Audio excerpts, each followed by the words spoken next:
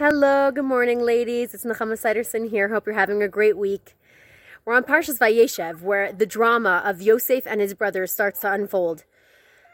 If you read through the Parsha, Yosef was, of course, the favored son. Yaakov loved Yosef more than the other sons, and this created a terrible jealousy.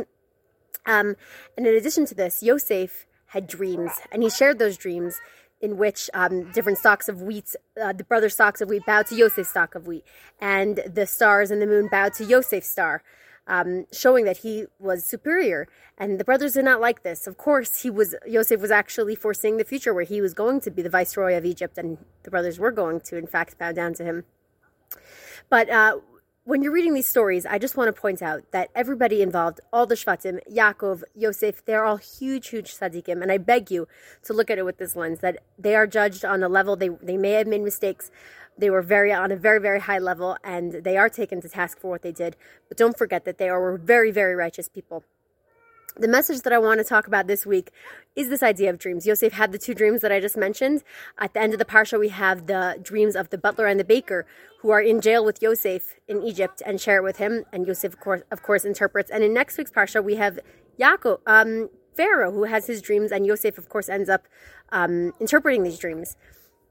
And what I always think of when I think about these dreams in this Parsha were all those years ago that I was in Israel for seminary, and I went to my late grandfather's last birthday party. It was his very last birthday party, his 80th birthday party, and he was celebrating it a drop earlier.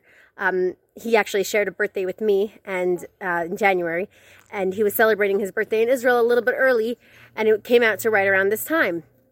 And he spoke about the dreams that Yosef dreamed, and what he said was that everything that he accomplished, and he accomplished a lot, he was a very accomplished man, were the result of dreams. Nothing happened. Of course, as we spoke about in last week, everything was from Hashem. But nothing happened coincidentally, it just happened to bump into success. They were all a result of the dreams that he dreamed. And he spoke to us about this concept of dreaming and thinking about the future. And I think this is the concept of living with intention. Not just allowing the days to roll by and see what happens, but rather to dream and think about the future and plan and think about where you want your life to head. Think about where you might be in 1 year, 5 years, 10 years, 20 years, whatever number you put on it. Where are you going to be? And is the road and path that you're on right now going to get you there? I actually have written on the front of my journal, which I unfortunately don't write in very often anymore, but it says, if your dreams don't scare you, then you aren't dreaming big enough. Once again, if your dreams don't scare you, you aren't dreaming big enough. If we want to get to great places in life, we can't just expect it to happen coincidentally. Oh, maybe I'll get there, maybe I won't. Something will happen and I'll end up there. We have to be actively dreaming, thinking, planning, living with intention.